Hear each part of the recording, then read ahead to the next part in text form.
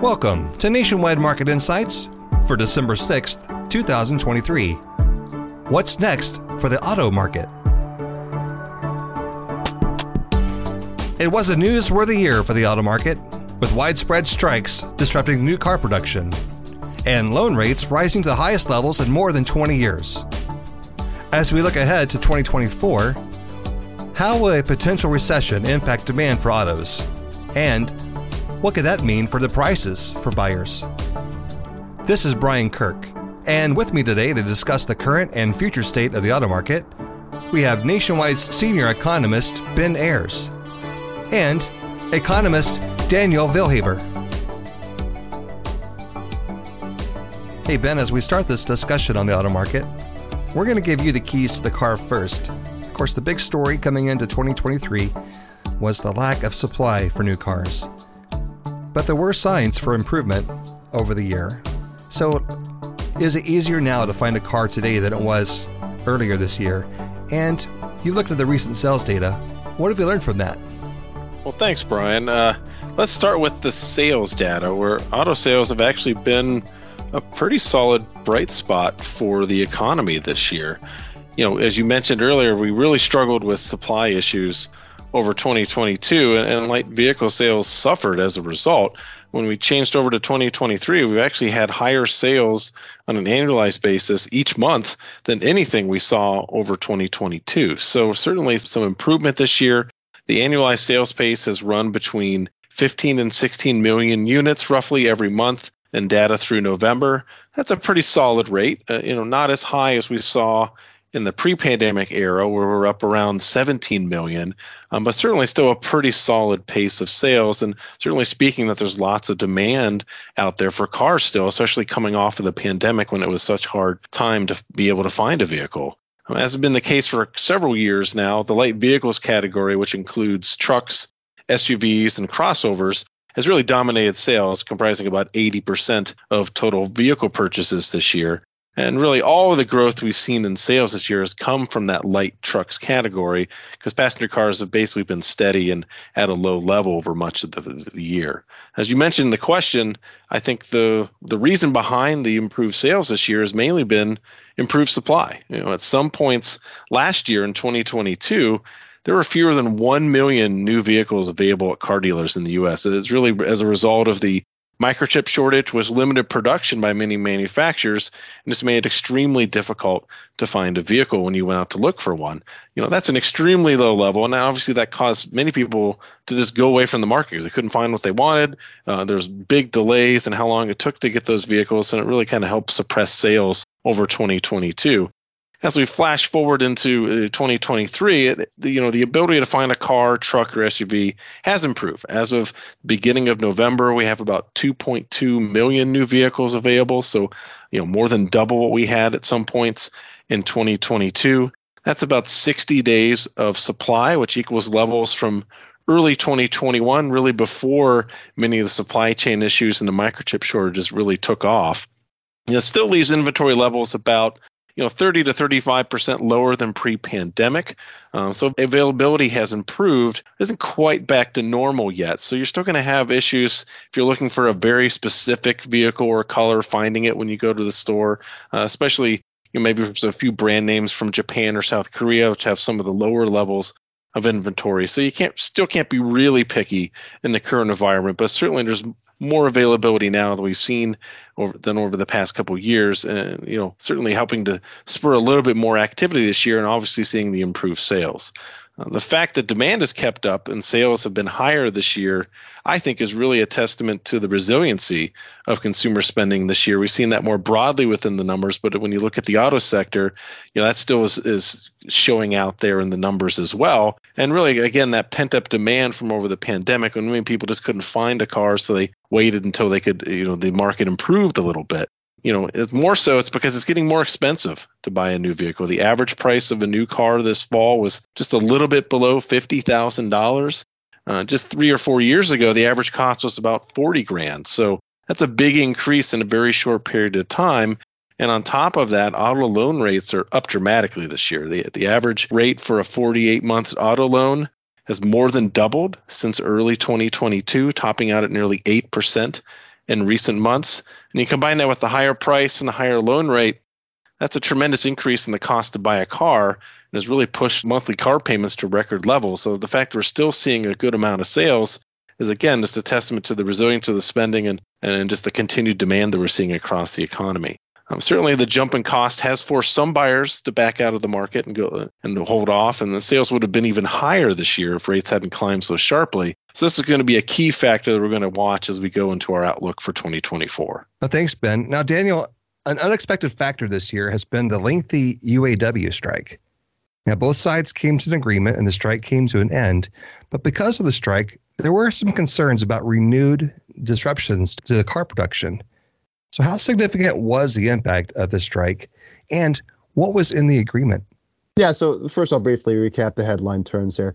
The deal calls for 25% bump in wages over the life of the contract, which runs through April 2028, and 11% bump immediately.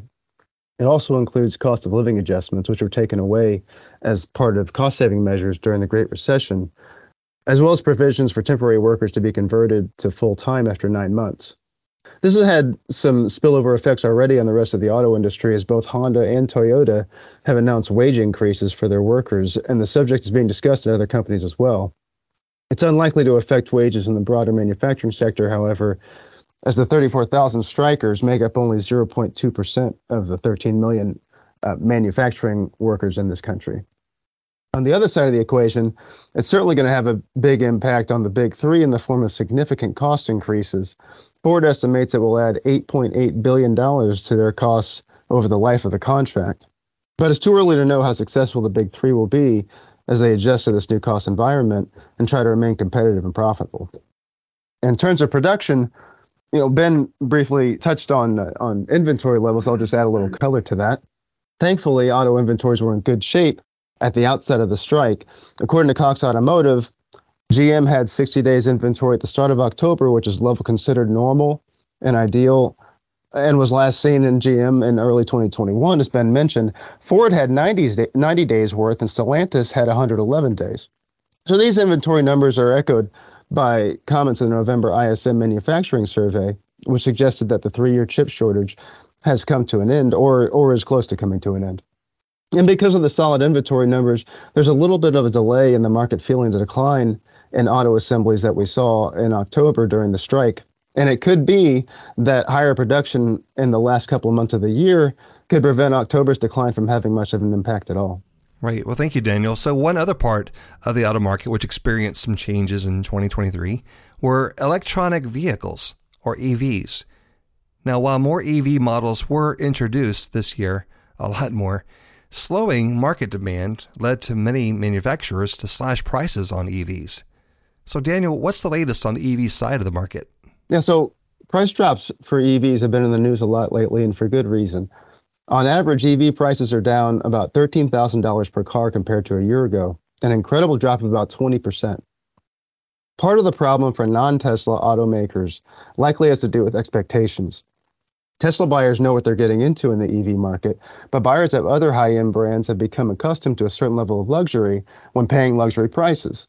The problem with luxurious materials on seats, the dash, etc., is that they're heavier and come at the expense of battery range, and buyers of these high-end brands are finding that they can't have the best of both worlds for the same price, so they're seemingly becoming less interested, necessitating price drops. Of course, after saying that, I should note that Tesla has also dropped their prices just like everyone else, but they continue to dominate the EV market.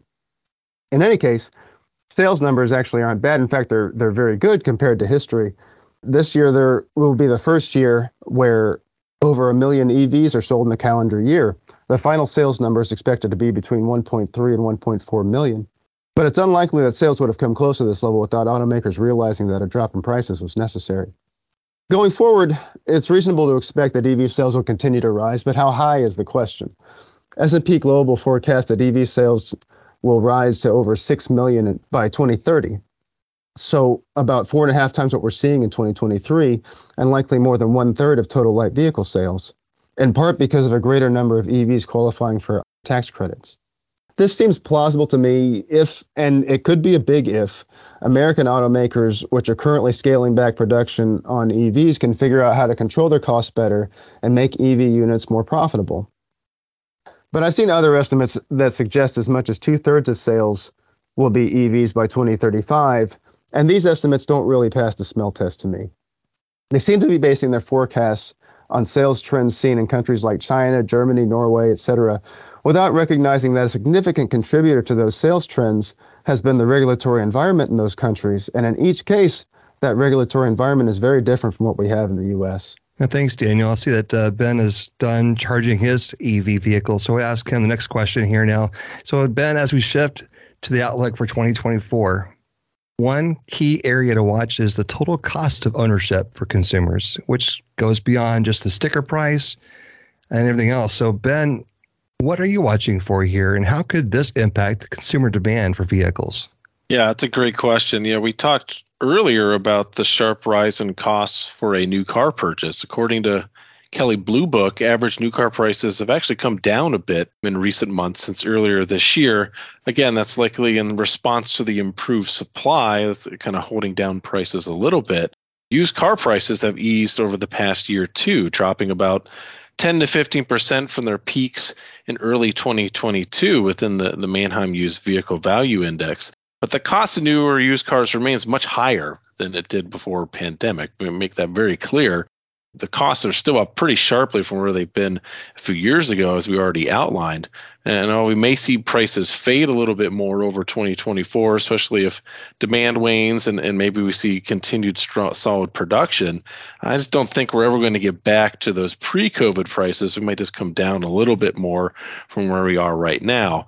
When I think about the outlook for 2024, I think the first thing I want to focus on is high loan rates, and which are expected to remain an issue for potential buyers probably over much of the next year and maybe even into 2025.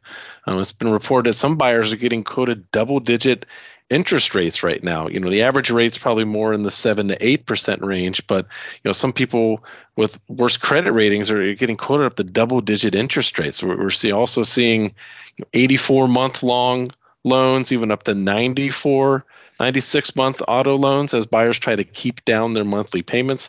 That's a lot of risk in a long period of time you're paying off that vehicle. So, based upon our estimates, there might not be much relief on the rate front for a while. We see auto loan rates probably remaining in the current 7 to 8% range at least until mid-2024. Maybe we'll see some modest easing after that, but we're not getting down to low ranges probably for several more years. And I think finally we have to consider what we would call the total cost of car ownership. Newer cars are great. They have more technology, improved safety measures, but they're also much more expensive to repair. And getting a car fixed has become increasingly more expensive. More mechanics are retiring, so it's harder to find a qualified mechanic. And many of those repairs are becoming more technical with the advancements in technology that are placed in many cars. They're really more driving computers than they are anything else at this point with all of the technology involved. And according to the Consumer Price Index, motor vehicle repair costs are up more than 15% over the past year. That means a pretty simple repair like a new bumper or a windshield replacement, can really add up when you have to factor in all of the other technology that goes involved with those now, with the backup cameras, the other cameras that are in there. Something that before would have cost a few $100s might be $1,000, $1,500, even more. And that just increases the potential costs for consumers as they think about buying a car. So, maybe for some folks, they look at all of this, the higher prices, the higher rates, how much more is that going to repair if something goes wrong with that car? And if your current car is working fine and maybe it's paid off, you might choose to hold off for a car purchase for a while. And so because of that, I think there are some potential downside risks to sales as we look ahead, at least until interest rates become a little bit more affordable. Right. So, Ben, let's add this up for our listeners. What is your outlook for auto sales next year, especially with a recession potentially looming on the horizon? Yeah, great question. Again, as we've discussed, I think there are some substantial headwinds both for the economy and for the auto market as we look into 2024. We do think there is likely to be a recession next year. We think it's going to be more mild. We think it's going to be shorter. So maybe not nearly as much of a downside concern either for the economy or for overall demand for cars as we typically see around a recession. But still, that there's still a little bit of downside there. If we do see a recession, job losses, even if we expect them to only be modest, could limit incomes and limit the amount of demand that people have for autos next year. So I think we should see sales decline a little bit from where we are in 2023, especially in the middle stages of next year. If the recession hits around the middle stage of the second quarter or the first half, as we currently expect. Now, to be clear, we don't expect sales to fall off very sharply. For 2023, we're on track for about 15.4 million total light vehicle sales. We could see that figure drop to around 15 million in 2024. That's a relatively modest decline, partially reflective that sales are still a little lower right now than where they might be, and also suggesting that demand for autos, I don't think it's going to plummet next year, but certainly on the margins, you could see some people start to decide maybe it's not the time to buy a car. I think there still will be some demand out there, especially on the higher end of the market, which should keep cars moving through auto showrooms. We expect some improved activity probably later in the year, and especially into 2025, once we see those rates come down, hopefully get past the potential recession that we see, and that should help support some sales at that point. And I think when you get to 2025, we could see light vehicle sales rising about 16 million, and finally getting a little bit closer to the pre-pandemic sales trend that we saw before all the disruptions for the auto market that we've seen over the past couple of years. Well, thank you, Ben. And Daniel, thank you too. It's been a great discussion on the auto market. To our audience, make sure you tune in next week. We're going to review the last Fed policy meeting of 2023. And if you've been listening to our podcast, we've been forecasting that they will probably keep rates unchanged at that meeting. So stay tuned. We're going to provide our reaction to their decision in our next podcast as soon as it comes out. Make sure you subscribe to receive notifications when each new episode is released. Until next time, for Nationwide Market Insights, this is Brian Kirk. The information provided by Nationwide Economics is general in nature and not intended as investment or economic advice or a recommendation to buy or sell any security or adopt any investment strategy. Additionally, it does not take into account any specific investment objectives, tax or financial condition, or particular needs of any specific person. The economic and market forecasts reflect our opinion as of the date of this report and are subject to change without notice. These forecasts show a broad range of possible outcomes. Because they are subject to high levels of uncertainty, they will not reflect actual performance. We obtain certain information from sources deemed reliable, but we do not guarantee its accuracy, completeness, or fairness. Nationwide and the Nationwide N and Eagle are service marks of the Nationwide Mutual Insurance Company. Copyright 2023, Nationwide.